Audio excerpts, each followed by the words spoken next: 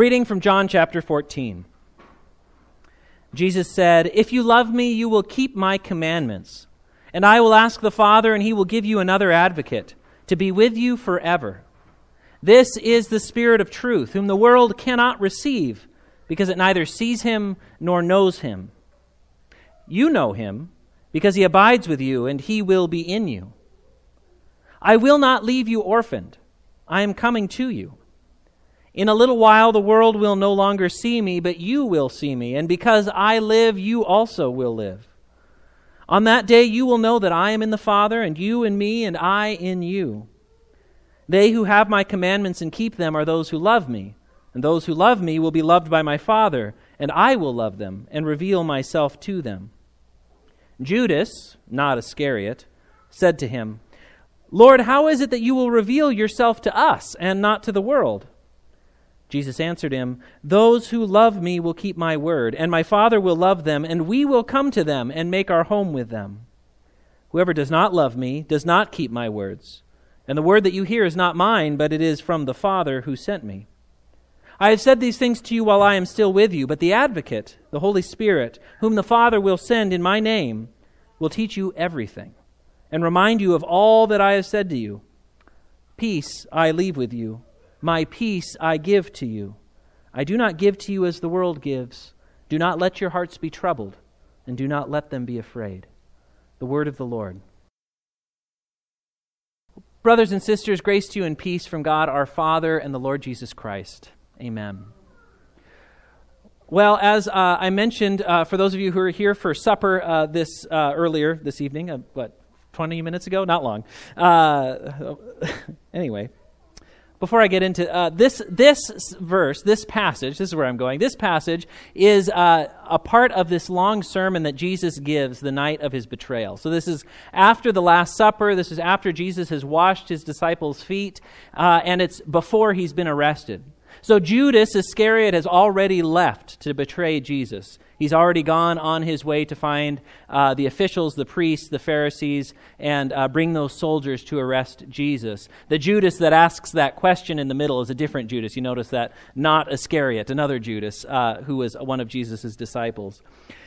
So Judas has already gone out, so betrayal is in the air, so to speak. And Jesus knows, of course, that this is going to be the night of his arrest. He knows that he's about to be taken from his disciples, and he knows that the next few days are going to be the hardest few days of his disciples' lives as they wonder whether they were fools to follow Jesus as they see him die on that cross.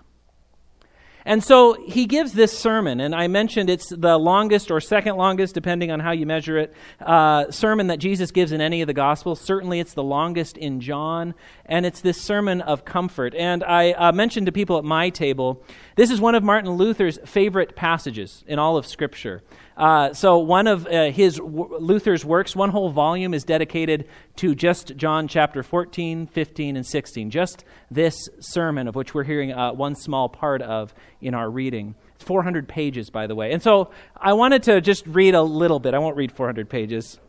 I printed it off so you can see that it's that long. It's not long.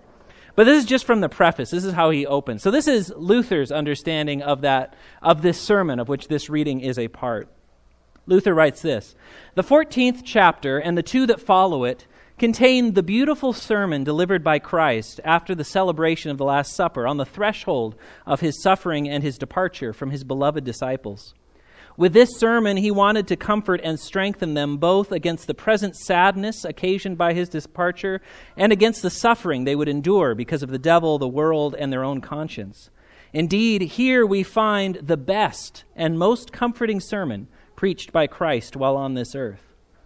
This sermon," he continues, "contains the most precious and cheering consolation, the sweetest words of Christ, the faithful and beloved Savior, words of farewell to his disciples as he is about to leave them, words such as no man on earth is able to employ towards even his dearest and best friends."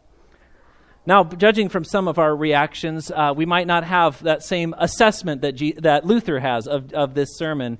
Although you have to love Luther's audacity that he ranks Jesus' sermons. This is the best one. He says those other ones, they're good, but maybe not as high as this one.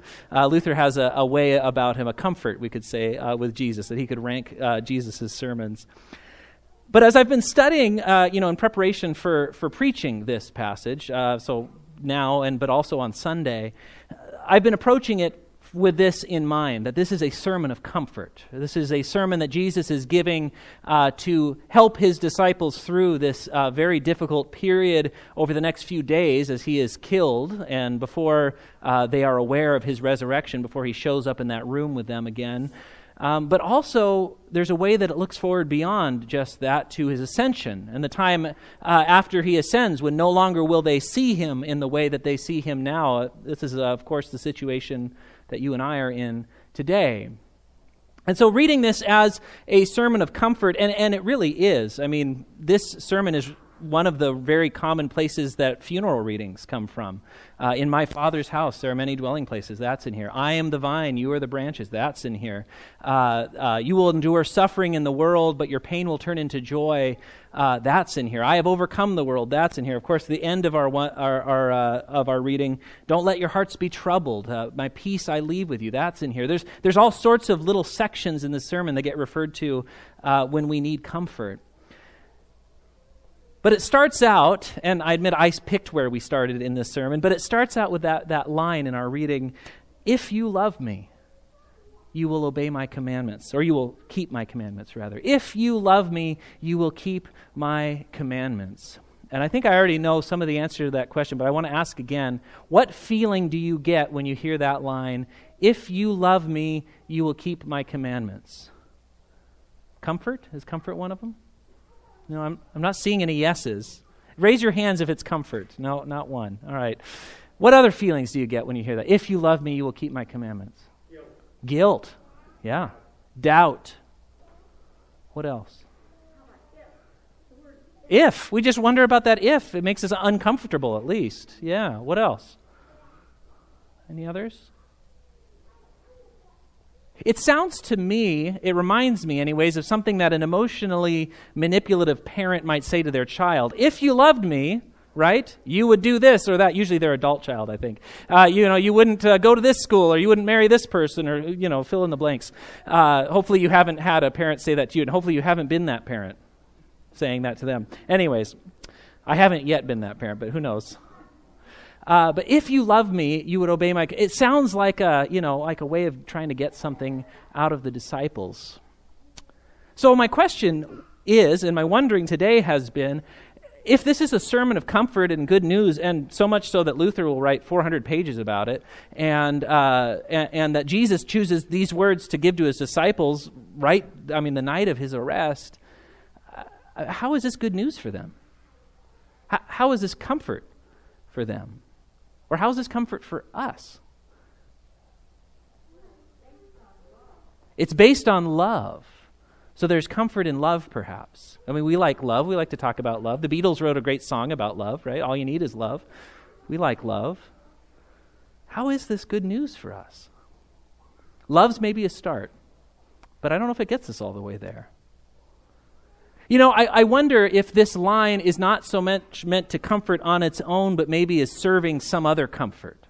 Maybe it's a step along the way. Maybe before you can really be comforted, you have to hear something that's uncomfortable. Maybe before you hear the good news, you have to hear some bad news before you can really receive the good news.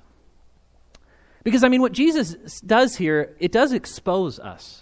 I think this line exposes us. If you love me, you will obey my commandments. Because Jesus puts two things together here. He says, if you love me, then you will obey my commandments. These two things go together. One leads to the other. And that exposes us because I think very often we want to say, well, I didn't obey the commandments that well today, but at least my heart's in the right place, right? At least I had good intentions, although usually that's not true, but, maybe somewhat good intentions. Or we say, well, at least I still love Jesus. But Jesus takes that away.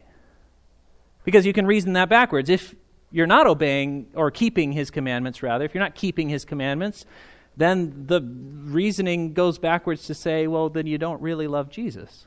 At least not in the way you should. At least not as much as you love some other thing, something else. And that feels pretty uncomfortable, doesn't it? That leaves us exposed. If we want to rely on our own love, if we want to rely on the quality of our love for Jesus or our love for God or our love for anybody, well, we're going to be disappointed.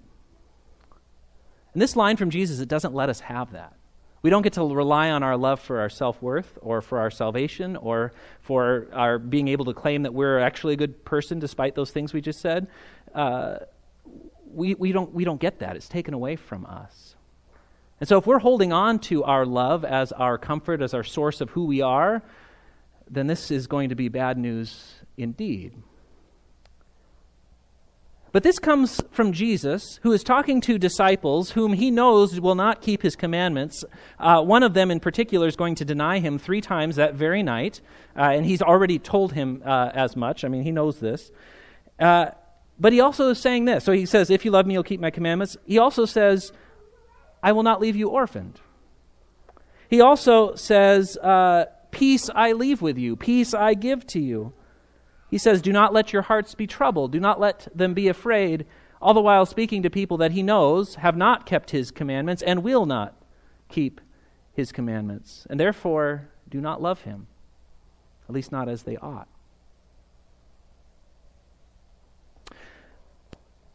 The love of God is so astonishing when you think about the way that it comes to us without our love. I mean, Paul writes it in Romans. He says, while we were enemies of God, Jesus Christ was given to die for us.